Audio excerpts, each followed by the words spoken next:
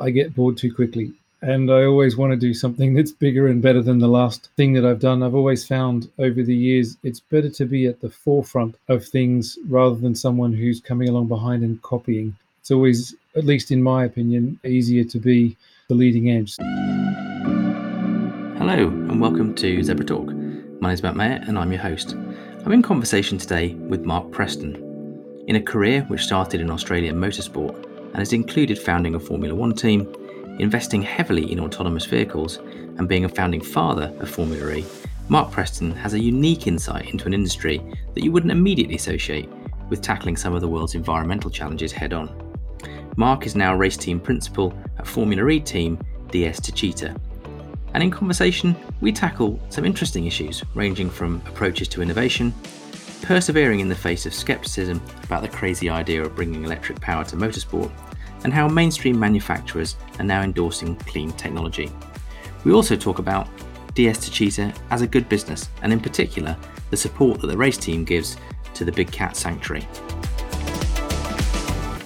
Mark, welcome to Zebra Talk. Absolutely fantastic to have you on board for a conversation today, and it's a topic that I'm really interested to hear about. Anything sporting always has great resonance with our listeners, and in particular because of the lessons and the analogies that we can draw from other organisations and industries like sport and apply them into business. So great to have you here today, and thanks for sharing your story with us. And I thought that would be a good place to start, really, just your personal story. I mean, you've had a really fascinating career from what I can understand, moving from originally being in Australia, a country that we associate with V8 cars and fuel consumption and noise and all of those things that become slightly challenging around some of the sustainability agendas that we talk about on the podcast, into Formula One and then into Formula E, and also your involvement in some other automotive businesses, particularly around autonomous vehicles with Street Drone and other projects you're involved in. It'd be great just to learn a little bit more about that journey and some of the experiences that you've had along the way. Yeah, great to join you guys today. I started in Australia, at least 23 years ago. I came over in 1996 to work in Formula One, actually. When I was in Australia, I actually worked for GM Holden, which is part of the GM group over there. That's changing quite a bit at the current time. I came over specifically to do Formula One. I joined Arrows Grand Prix when Tom Walkinshaw bought that at the time. I started as a stress engineer, which is someone who works out how strong things are. So I come from an engineering background. And I worked my way up to doing simulation of vehicles, performance, and then running the test team and getting more involved at the racetrack. Sadly, that finished when back in 2002, the company shut down as Arrows Grand Prix. But then I was able to move to McLaren, where I spent the next 2 years working with people like Adrian Newey, who's quite a famous designer in Formula One. We did some very interesting things there on some of the cars, one of the cars that didn't actually race, which is another interesting story in itself with the MP4 18A. After that, I decided to go and do an MBA and do something else I'd been thinking about, which is, could I start a Formula One team myself?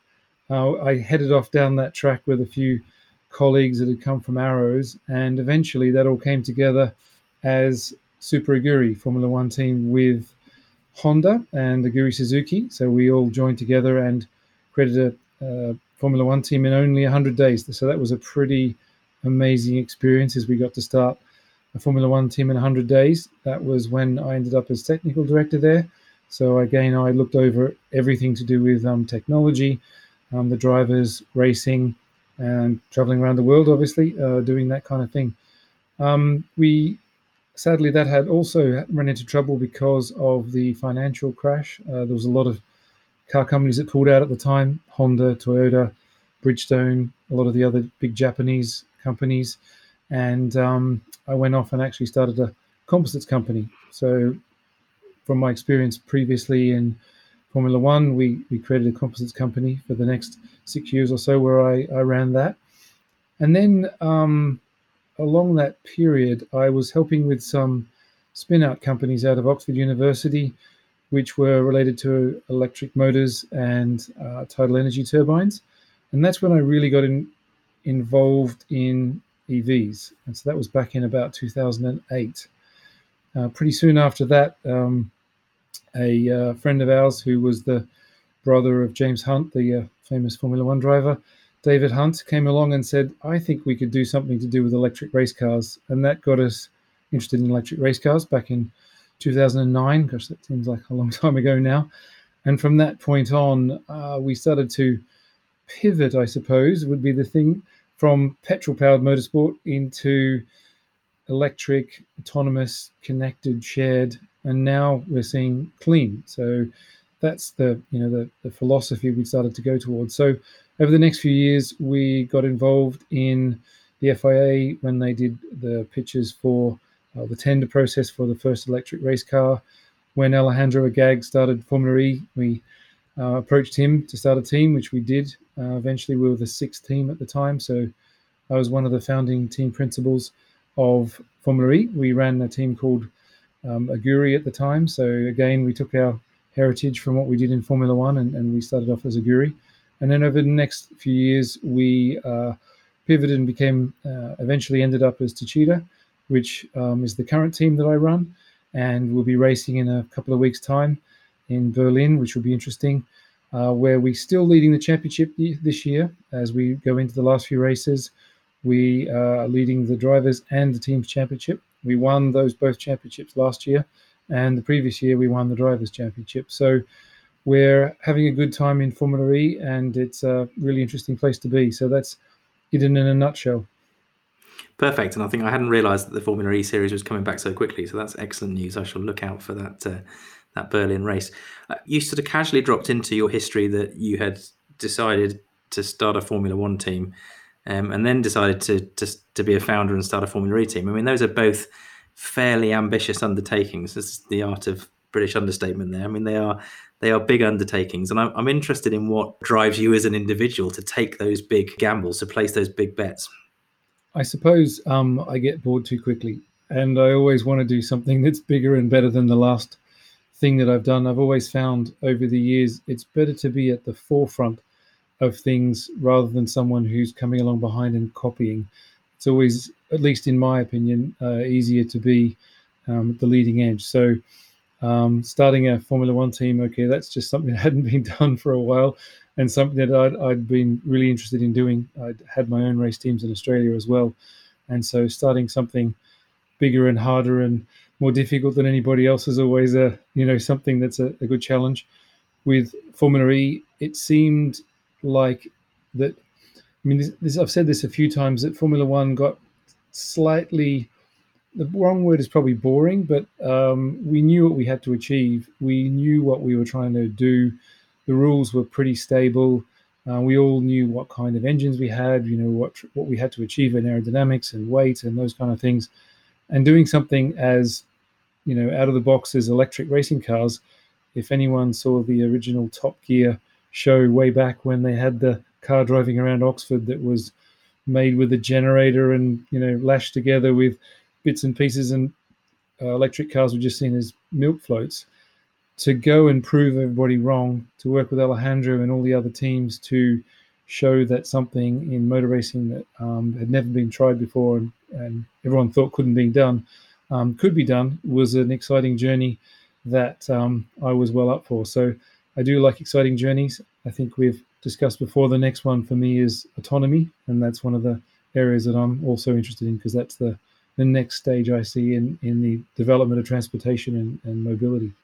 I mean, lots of our listeners are involved, perhaps not on the same scale as launching the sort of teams that you've launched, but are involved in launching initiatives and projects and businesses which are being deployed into just challenging or skeptical environments. And you talked a little bit a moment ago about being driven by proving people wrong. And I just wondered how important that was as a personal motivator. And I'm guessing that in 2009, electric race cars was pretty out there as an idea. How hard did you have to work to prove people wrong? I mean, when Formula E started and we started to talk to people about joining us in Formula E, they really thought we were crazy. It's really hard to describe when you make a phone call to someone who is currently in Formula One, who basically says, don't call me again because this is nuts. I don't believe you. To now, we've got, 8 to 10 manufacturers in the series, people like Porsche, Mercedes, BMW, Jaguar, everybody's in the series. I mean, it's nice now to be proved. Don't know if the right word is proved right. Obviously, the world's been changing with us as we've been going along, and there's been some big mega trends that have obviously helped Formula E develop, which is obviously great. I just find the challenge when nobody thinks you're right is just really interesting. Just following the status quo doesn't have really any challenge in it. So I think doing something, what's that thing that, if everybody says you're right, it's probably wrong. When someone does a startup and everyone says, yeah, you're 100% right, and everyone says you're 100% right, then you're probably on the wrong track. If 50% of the people think you're crazy and 50% of the people think that you might have a good idea and maybe 10% think it's amazing, then you might be in the right place. I think that's the motto that I have learned over the years. Yeah, I like that idea of negative validation. Yes. I'm going to go and explore that. And thinking about autonomous vehicles and your work with Street Train, I mean, I guess for many people that's still quite out there. That's still quite crazy in terms of use case. Has that got the same feel about it as Formula E did in 2009? Yeah, I think it does. There's been a lot of rethinking going on in autonomous vehicles because of COVID-19. Obviously, we've all experienced having deliveries, and we get deliveries every day from Amazon, which is obviously good and bad, I suppose. We can see that everybody's getting used to it, and that is potentially one of those changes that might stay with us. So there's been a rethink that's coming, I believe, where everyone's suddenly realizing, well, maybe autonomous vehicles are right in that low-speed delivery logistics environment, because you don't have to take a person, you don't have to worry about people complaining as the car maybe stops and starts and doesn't do all of the most perfect things. So I think COVID-19 is actually driving that change. So again, it's been good to be involved maybe 3 or 4 years ago getting started, and now the world is maybe coming to us again as we start to focus in and narrow down on where autonomy seems to be the best for the future. So it may just be that electric and autonomous as two separate themes are coming together, and now is their moment. Yeah, and I think some of the big car companies, they talk a lot about autonomous, electric, connected, and shared. Now, shared is probably a little bit difficult at the moment, obviously with COVID-19, and that probably slows down the shared element of it. And there's a lot of discussion, obviously, at the moment about going in the underground or how do people travel. That's in London, obviously, where we're all based. We're starting to add maybe one more element to that, I think, from Formula E, which is the clean element. I think I've given a few presentations recently where people have asked me to talk about what's the biggest impact I see that coming out of this COVID-19 period. And I think if you take a photo of, the classic things like there's some photos of the big gate in New Delhi, I think it is, that you couldn't see the mountains behind, but now you can at the moment. When that goes back to being smoggy and dirty again, people will say, do you remember when we had COVID-19 and you could see the mountains or the background? I think clean air, people have had an example and something to point at now and to say that's possible. We could achieve that. I think sometimes when you can achieve something, then maybe we have to have stretch goals next. Then what can we do beyond that? So I think clean is another element to it that certainly Formula E and the upcoming thing, actually Extreme E, to add another thing to this discussion, which is the off-road version of Formula E, which is coming next. It's going to come in the next few years. So that's going to go around the world and highlight some of the most damaged areas in the world. So there's more still to come, really, in this whole electric racing, clean air world. Yeah, it's fascinating thinking about how sport and the following that sport brings can be used to progress some of these agendas and to showcase both problems but also solutions. Just thinking about Formula E in particular at the moment, what is the role of Formula E in the motor industry generally, and where does it sit in the motorsport hierarchy? I've always seen motorsport sitting on a scale. If you know the NASA technology readiness levels, which go from blue sky research to something that's fully commercialized, I always felt that motorsport sits in the middle. It's kind of a technology demonstrator. It demonstrates the technology, but it also allows the early adopters, so people like me that are very early adopters, to showcase the technology, mature the technology, go and check out the bugs. We can take more risk in motorsport. So if we try a new let's pick something technical in a race car, an inverter or something like that, where we experiment with maybe a gearbox or a different element of the electric powertrain. If we get it wrong, we can change it. But if you're in a road car situation and you're designing 5 years in advance and your model cycle might be 5 to 7 years, it's really difficult. You can't get too much wrong.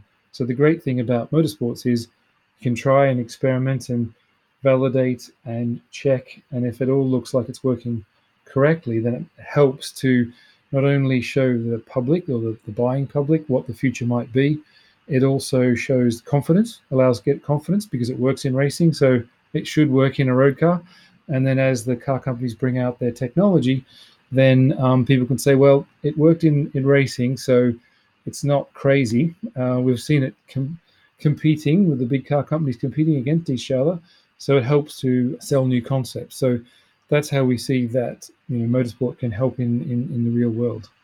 And I think certainly in terms of statement of intent, we're clearly seeing the car companies in recent months, not just during the pandemic, but certainly during the last 12 months, coming out in a fairly committed way to electric vehicles and hybrid vehicles.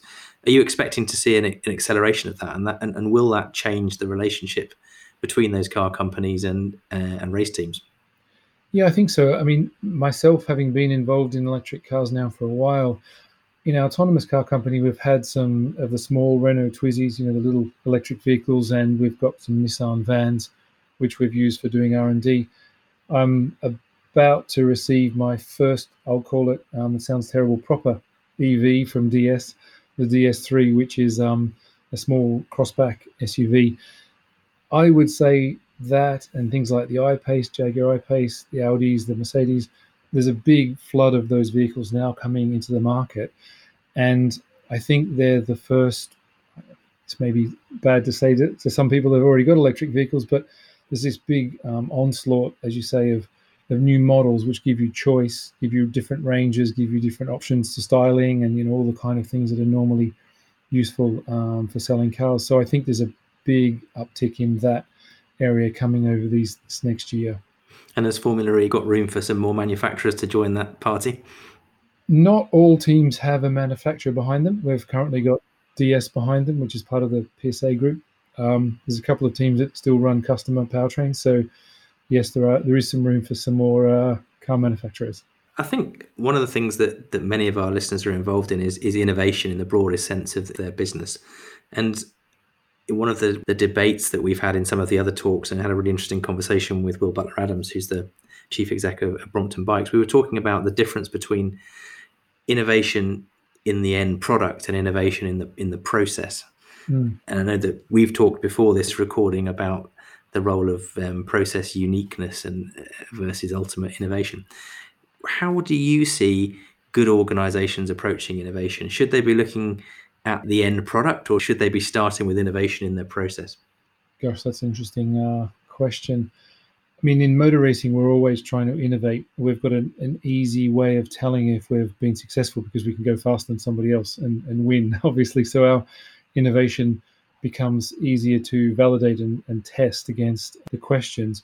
Certainly, I found that in F1, process innovation became, or probably still is, a big part of it. So getting better and quicker and more certain about the aerodynamic development, for example, or better and more certain about developing powertrains, engines, and those kind of things.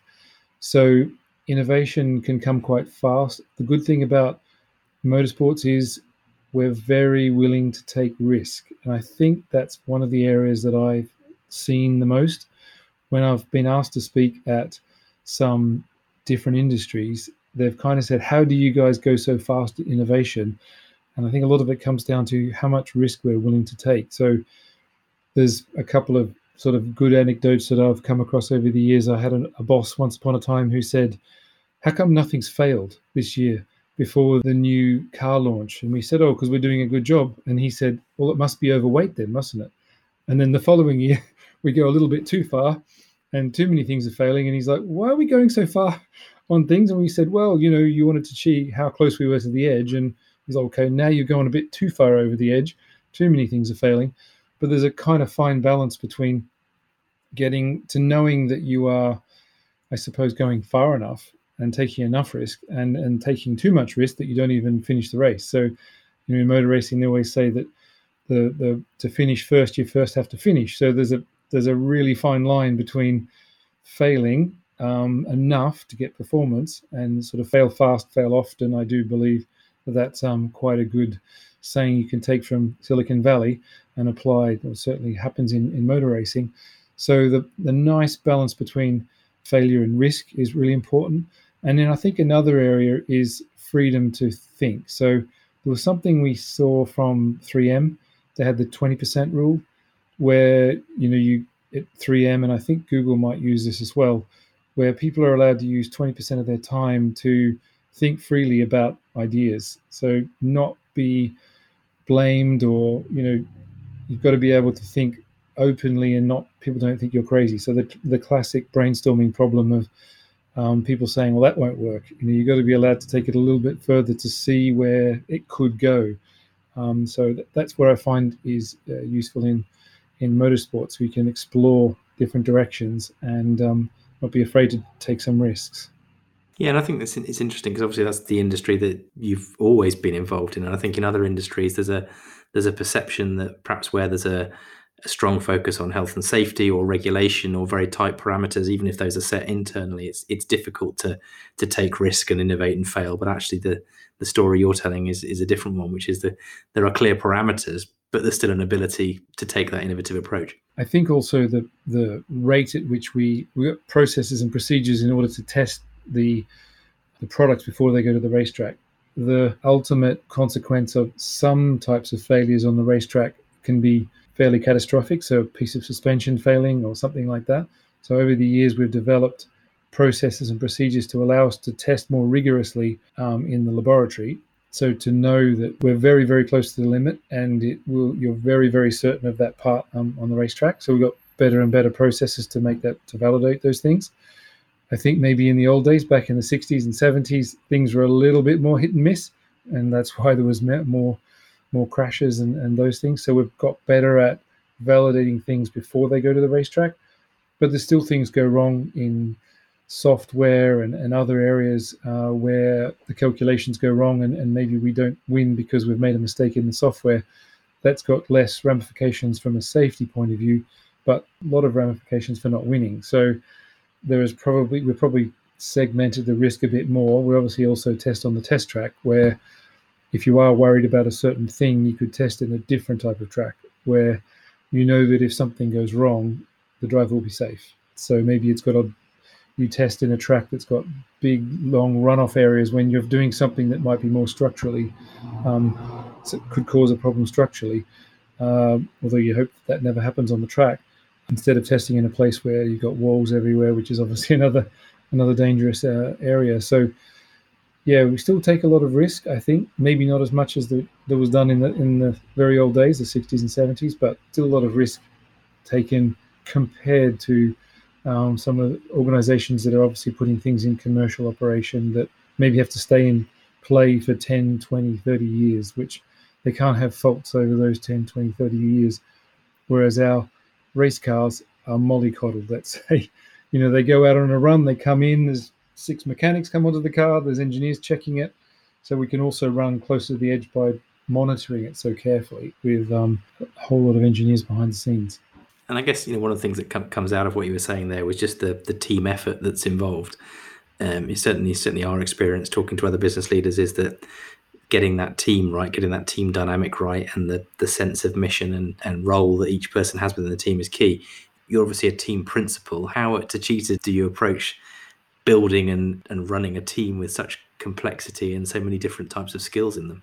I suppose one of the interesting questions we get asked a lot at the moment is, what's the secret to winning? So what are you doing differently than others? And I really don't believe there's ever been a secret bullet. I don't think there's one magic bullet in how to succeed. I do believe it's a package. So communication always turns out to be one of the top things that goes wrong. Everybody talking to each other, a place to not get blamed. So I think it's really important to see a problem, be able to say it to the organization, but not get blamed for it. and instead of just a blame culture, get involved in solving the problem. So I believe that's pretty important. So you can actually find problems early, and nobody's scared to say something. I think it's also a package of in motor racing. It's everything. It's having a good powertrain from DS. It's having great drivers. It's having engineers that are creative. It's having mechanics who have practiced and very good at their job at the track, getting things out if there's a problem. If the driver has a crash, nobody blames anybody. They just get on with sorting it out and knowing that they're pushing to the very limit because everybody else is pushing to the limit. So the people behind the scenes that are working, just making payments and making sure that the flights get booked and all those elements so that the whole thing flows.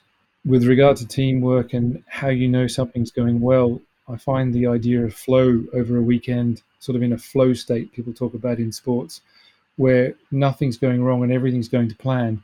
Often that's the weekend you have your most success. The weekends where everything's going wrong and everyone's in a panic, usually it means that you're probably not going to win unless everyone else is doing a bad job as well. But the weekends where you go and everything feels like it's all coming together, that's normally the weekends where you're successful. Interesting. It's a kind of call to action for good scenario planning, good mapping of possible eventualities, and focusing on stopping things going wrong rather than obsessing about things going right. Some good lessons in life and business there, I think. I'm interested in this. I guess this is a personal question, but you've grown up in an industry that's not always been associated with the best sustainability credentials or impact on the world. Less so now, but I think certainly as you were coming through the core of your career, and clearly from what I know of you and the work you're doing now, you definitely fall into the category of being an advocate for good business. And we've talked about the environment and clean air and the impact things can have. How have you managed to balance having those strong personal views and beliefs and working in an industry where perhaps you're railing against some of the norms, some of the things that are embedded in those industries? How have you balanced that? Yeah, obviously, when I grew up, we didn't think about those things when we had V8s in Australia. So it was just more fuel, more power, more fuel, faster. And it's only since I got involved in the spin out of the electric motor company out of Oxford and also the tidal energy turbine company where I started to get involved more in sustainability and those elements. I actually did do that very early on in my career at university. We did do a subject on it, but I got sort of caught up in what the world of motorsports and cars actually was like. I think over the last years, obviously CO2 has become more important. I look after a charity with my family in Africa, so we've been and seen a lot of the impacts of some of the climate change there, and obviously been in Australia at Christmas, where we drove up through the middle of the New South Wales and Victoria to Sydney and back down again for New Year's, and saw all of the bushfires, or at least the smoke and everything from those fires. And obviously a lot of our family knows quite a lot about what goes on in bushfires and those areas. And it just feels like, we have to do something important for the world. And some of the things that we're doing in the background, we're called Techeetah, and we have a relationship with the Big Cat Sanctuary down in Kent, where we try to help to support the cheetah population in the world and support they're one of the animals that's endangered in the world, and that's something that matches obviously the race team, so it matches quite easily, being cheetahs, and each driver has a cheetah assigned to them. And as you'll see on our social media, that the drivers have been down there and met their cheetahs that have their names on the car. We do a lot of combined social media before the races, where we obviously work closely with the Big Cat Sanctuary, and we try to do many fundraising events where the drivers and the team go down to see them, and sometimes we have some events at the racetrack. I want to do more if we can. EVs are zero emission at point of use, so they're good in cities for clean air, but we also have to make sure that the energy that goes into those cars is renewable as well. Otherwise, we don't truly finish the total life cycle. So that's another area where we're pushing quite hard as to how we can make the full life cycle obviously better, including manufacturing, because there is some, people that talk about the batteries are obviously quite energy intensive, and that's important to have renewable energy and other aspects behind that. So the great thing is in Formula E, I'm finding that everything is matching. So the whole idea of clean air matches well with obviously cleaning the planet. We're looking now at where we could get involved in things like tree planting and other carbon offsets. The FIA, which is the governing body of Formula One and Formula E, has put together an accreditation process where they're encouraging teams to effectively have an environmental plan, which we're working through with them. And it's part of the requirements for entering actually next year's championship is to have an environmental plan behind the scenes. So all of those elements to come together. I think probably the best sort of anecdotal story on this is that one of my engineers is also similar age to myself, near 50, and he said, for the first time in my motorsports career, I can actually hold my head up high and say to my kids that I'm doing something for the environment. At least we're at the cutting edge of it. So it's nice, having worked in automotive and motorsport for so many years, to be trying to lead the charge for pioneering change. I think is probably the good way to put it. And I think that there's such a need for good role modeling in different industries. And one of the things that impresses me is not just at a personal level with yourself, but with the team as a whole and the Techeetah team, that actually it provides a role model, and that inspires people, irrespective of what the direct impact is, and that's so important. And you talked about social media, the relationship with the Big Cat Sanctuary, and all of those things come together to create an audience for that role modeling. Yes, yeah. So hopefully we can do more in this next coming races. I'd commend our listeners to go onto YouTube and have a look for the video of one of your cars racing against a cheetah in the Western Cape, because that's certainly impressive and brings all of those thoughts about the relationship between man and technology and nature together for me when I watched that video. Mark, it's been absolutely fantastic talking to you today, and I wish you the best of luck for the series ahead. I shall be following with interest, and just like to say thanks for all your input, and the best of luck for the year. Thank you for having us. It's been great, and we'll be out there trying to win the championships. Perfect. Best of luck.